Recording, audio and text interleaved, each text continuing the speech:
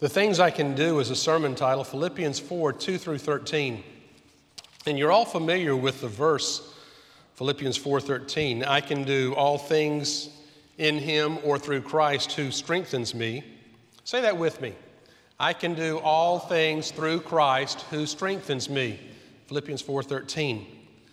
Now, does that mean that I can pole vault 25 feet in the air, or I can be a lineman for the Falcons, or I can beat Rafael Nadal on the clay court in tennis?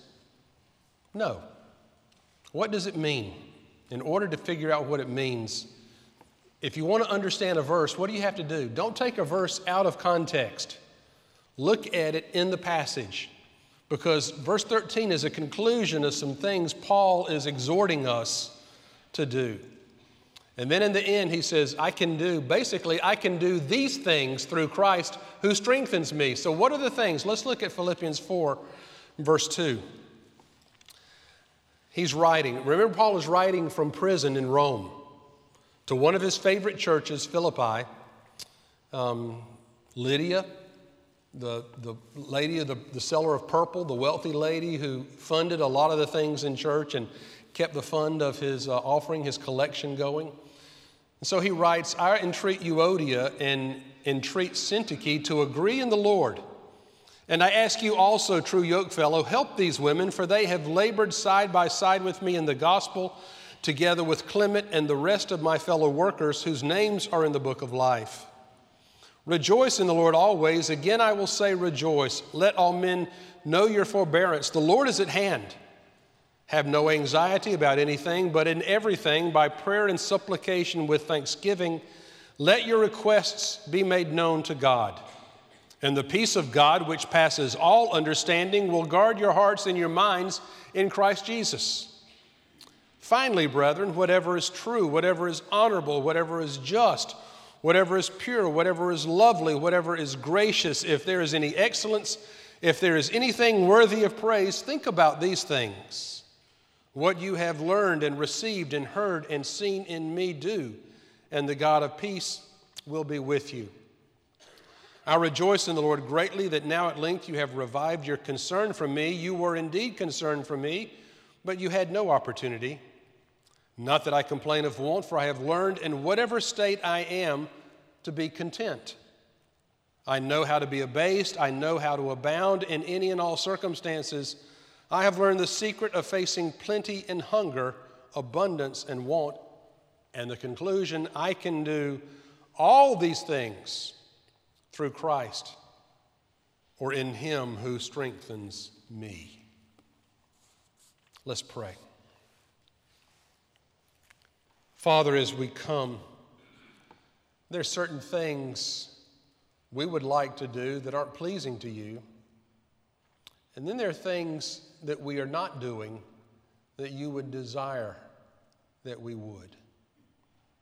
Help us gain clarity to the things you strengthen and enable us to do, and help us do them with boldness, with courage, realizing that in our weakness, your strength is made perfect. In your name we pray. Amen. I can do all things through Christ who strengthens me. Philippians 4:13. A lot of people memorize that verse, and then whatever adversity they might be facing, quote that verse. I can do this through Christ who strengthens me. And that is true in a lot of respects. But then there are a lot of things that we want to do selfishly that we'll never be able to do. I'll never be able to make an A on an exam in quantum physics if I don't study. I'll never be able to make an A in geometric math or whatever if I don't study. I'll never be able to run a 4-minute mile. I just won't be able to do that. There are things in athletics, things in academics, things in society that we will never be able to do. So if it's not those things, then what things is Paul talking about we will be able to do in Christ? What things will he be able to strengthen us in order to be able to do in Christ? Well, how do you interpret a verse? Always This is my lesson. This is the rule. Always look at the context. If you ever take a verse out of context, you can make it say just about anything you want to say, and you hear that all the time. People doing that. But if you want to really know what a verse means, look at the setting, look at the context. What has Paul written before? What is he writing after? What is he referencing when he says this particular thing? Well, I think in Christ, there are certain things that we can do, and I list them for you in your bulletin. The first thing we can do is love across our differences. Look at verse 2. I entreat Euodia and I entreat Syntyche to agree in the Lord.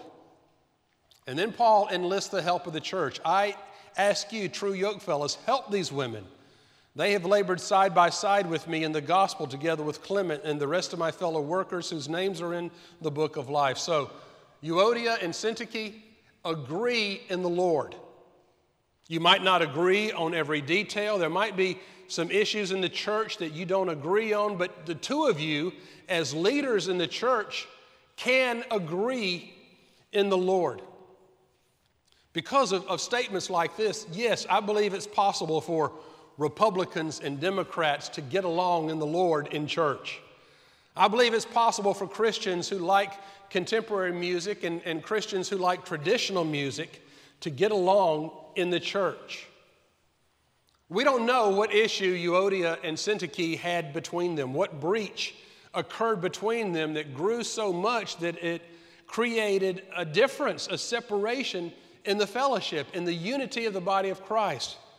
And I think it may be a good thing that we don't know what specific issue caused them to separate, because if there were a specific issue, then we would take it and just apply it to that specific issue today. But because it's unspecified, because it's general in nature, then we can take this lesson from Paul and apply it in general to our lives today. Whatever it is separating Euodia and Syntyche, maybe there was a misunderstanding, maybe there were harsh words uttered, and instead of coming together through Christ who strengthens us and rebuilding those bridges that are so crucial in church, Euodia and Syntyche allowed that difference not only to separate them, but to infect the whole body of the church at Philippi.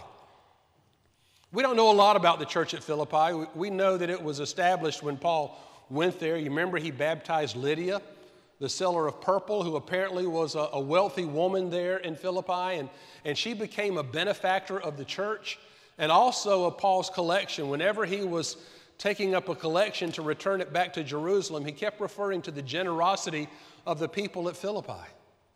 And here is Paul saying once again, Euodia and Syntyche, I don't know what's going on between you. It doesn't matter. But what does matter is it's affecting the unity of the church. And I believe that in love, Christ can strengthen us to bring those two women together and heal the breach that was occurring in that early church. We don't know what it was, but their names may provide a clue, because the name Euodia means beautiful word, and the name Syntyche means coming together. And so it might be that those two ladies, through coming together, could speak beautiful words to one another. And through speaking beautiful words, they could come together and heal the breach, the difference that had occurred, and agree in the Lord. Might disagree in other things, but they can agree in the Lord that coming together and serving together and working together for the cause of Christ is more important than any differences that might exist between them. And Paul says, you yoke fellows, you other folks in the church who were leaders, you help these ladies, you encourage these ladies to come together, speak beautiful words, and come together in Christ and agree in the Lord, because Jesus is strengthening us and enabling us to do it. So first of all things through Christ who strengthens us. I think Paul is referring to verse 2 above. Help these two ladies come together and help those who have differences to love through our differences. The second thing is in verse 6. Have no anxiety about anything, but in everything, by prayer and supplication with thanksgiving, let your requests be made known to God. How in the world are we ever to get to the point where we don't have any anxiety about anything? Paul says it's possible when we let Christ strengthen us. No anxiety. My goodness, there are 1,000 things that can cause our blood pressure to rise and our hearts to beat faster. We have folks in our church graduating from college looking for a job. We have folks getting ready to go off to college and wonder what their future holds, what kind of career. We have parents who are struggling with children and children who are struggling with parents and folks who are anxious about their job and whether or not they're happy about their health and what God's going to do as a result of that. We can be anxious about so many things, and yet Paul says, what does anxiety actually accomplish? Don't be anxious about anything. Do you remember the passage in the Sermon on the Mount where the birds of the air, the flowers of the field, they don't worry, they don't fret, and God takes care of them, and God is going to take care of us too. I read something a few years ago, and it said when you worry about something in the future, if you stress and fret and are anxious about something in the future, where is God in that picture? If God has been faithful in the past and He's been faithful in the present, why are we anxious and think somehow He's going to be absent in that future picture? When God's there, we don't have to be anxious about anything, no matter what it might be. Money running low at the end of the month, people wondering where to fit in, what the new school year is going to offer, the change in the zoning. There's so many things we can worry about. Somebody gave me some statistics recently that I think might be true. When you worry, 90% of what you worry about never happens. And the other 10%, you couldn't do anything about it anyway. So why waste time and energy and happiness on worry and on anxiety? God wants you to have an abundant life. He wants you to have a full life. He wants you to be in relationship with Him and have everything that He created you to enjoy and to have with Him. But when we allow anxiety and worry to creep in, it robs us of that joy that He wants us to have. And so Paul says, don't be anxious about it. It won't add 1 cubit length to your life. It won't make your life that you have any happier. What it will do is rob you of the joy that God wants you to. Be anxious, but give thanks for everything. You know, the more you give thanks for something, the less anxiety you have. The greater anxiety you have, the smaller room there is to give thanks. It's like a pie-shaped piece of pie. The more thanksgiving there is in that pie, the less room there is for anxiety. The more anxiety there is in that pie, the less room there is for thanksgiving. So how do you want to spend your life? Anxious or thankful? And if we can be thankful, it squeezes out the room that anxiety wants to take up. We can live through our anxiety, anxious for nothing but giving thanks instead. What else can we do? We can combine our knowing with our doing. Listen to this, is in verses 8 and 9. Finally, brethren, whatever is true, whatever is honorable, whatever is just, whatever is pure, whatever is lovely, why is Paul giving us this list? Because he's giving us a list of positive things to think about, to ponder. Whatever is lovely, gracious, if there's any excellence, if there's anything worthy of praise, think about these things. Focus on the positive. Focus on the good. And that'll squeeze out the evil and the bad. And then verse 9 is the clincher. What you have learned and received and heard and seen in me, what? Do. Don't just think about it. Think about it's where you're starting. That's a good start, but it doesn't end there. Once you've thought about it, now do it. And the God of peace will be with you. Do whatever is true. Do whatever is honorable, whatever is just, whatever is pure, whatever is lovely, whatever is gracious. Do those things that are excellent, those things that are worthy of praise. When you think about them, do them. That's why Jesus said, you remember in the upper room in John 13, he had just taken the towel and the basin of water and washed his disciples' feet and gave them a lesson in servanthood. And then in verse 17, he concludes that teaching on servanthood and he says, if you know these things, blessed are you if you do them. It's good to know them, but it's even better and it's blessed to do them. And the word blessed there means happy. Happy are you if you actually do them. There's an old hymn in the hymnal. We don't sing it much anymore. It's number 211. I looked it up right before I came in here. I love thee, I love thee, I love thee, my Lord. Do you remember that? I love thee, my Savior, I love thee, my God. You want me to sing it? I love thee, and that thou dost know, but how much I love thee, my actions will show. The choir knows it.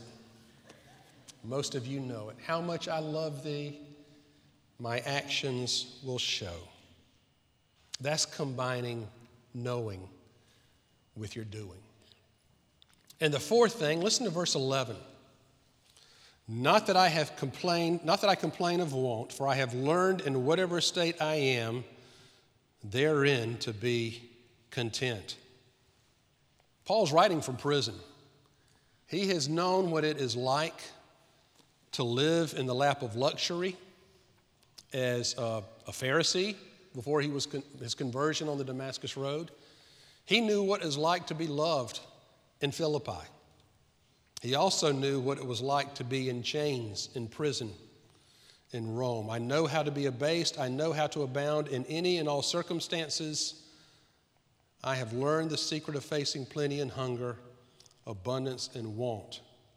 Whatever state I am, therein I can be content. How can you be content when things are good, when things are bad? Obviously, you can be content. Contentment doesn't depend on outward circumstances. Let's be honest. Our outward circumstances are never going to be perfect. And if we're waiting on everything to be just right in order to be happy and contented, it's never going to happen. We're never going to experience the contentment and the happiness that God desires. Contentment, I think, is based on something that's on the inside, and I think it can be a learned behavior.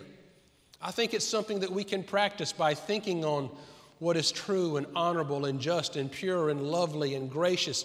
By thinking on these things and doing these things, I think contentment can be a fringe benefit of that. I mean, a lot of us were blessed with a wonderful home environment to grow up in. Christian parents who loved each other, siblings who get along and having a good education and the clothing and the food and the shelter, having everything we need.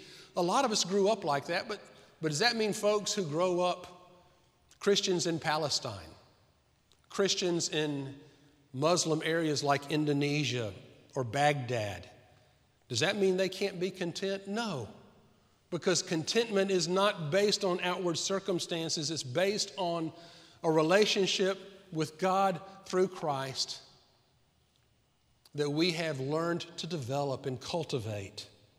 We can live with contentment. Paul did, and my goodness, he was in prison when he wrote this letter, and yet he said, I can be content even sitting here in this jail, chained to this guard, and writing this letter to you. If Paul can be content like that, maybe you and I can be content in our situation. So Paul is saying, I can do all these things through Christ who strengthens me. What things? Loving across differences, living with anxiety, combining our knowing, our head knowledge with our doing, and being content in the situation that God has placed us in. We can do all those things. And let's be honest, if we can do these 4 things, that's pretty good. What else matters? If we can love and live without anxiety and know and do what is right and true and be content, that's what matters in life. And Paul says that Christ strengthens us to be able to do those things. I alluded to this earlier, but I was reading a story about a young man, strapping, healthy, early 20s, very socially outgoing. Everybody liked him, but came down with an illness. The pastor wrote this story up in Holland, Michigan. And he said this young, hard to diagnose, but eventually they figured out he had leukemia. And just a few years to live. As he was approaching death in the hospital, he called for the pastor. And the pastor went and he wrote this story about going to see him and how difficult it was to see this once big, strong, healthy body now suffering. And his parents were there, and it was just a sad time. And the young man wanted the pastor to know. He said, and you can tell this has happened about 20 years ago. He said, I've learned that life is not like a VCR. You can't fast forward past the bad stuff. But I've also learned that Jesus is still in every frame. And right now, that's enough. If Jesus is in every frame, guys, in the past and the present, He's going to be in every frame in the future. And we can love, and we can live without anxiety, and we can continue doing those things that are good and honorable and true and just. And we can be content because it's going to be okay. Jesus is going to be in every frame in the future, just as He has been in the past and with us now. I can do all things through Christ who strengthens me. Everything that God desires you to do, like loving and living without anxiety and doing the good things and living with contentment. Paul could. Paul can do it only through Christ. Then you and I can do it too. G.K. Chesterton was kind of a writer in the early 20th century and wrote some interesting things. One of his little sayings, Christians ought not be better than other people ought to be, but they ought to be better than other people are. Everybody ought to be good, but Christians ought to be better than other people actually are. And we can be through Christ who strengthens us. Let's bow together.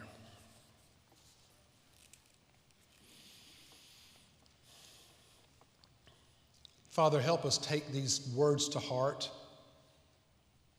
and do them, not just hear them, not just be aware of them and know them and learn them, but actually do them. Loving those that we have differences with. Living through anxiety. Combining doing with what we know to be true. And practicing contentment, regardless of our outward circumstances. Help us do these things because you're in us and you strengthen us and you enable us to do it. In our weakness, your strength is made perfect. And so we're going to rest in that this day and the days ahead. In Jesus' name, amen.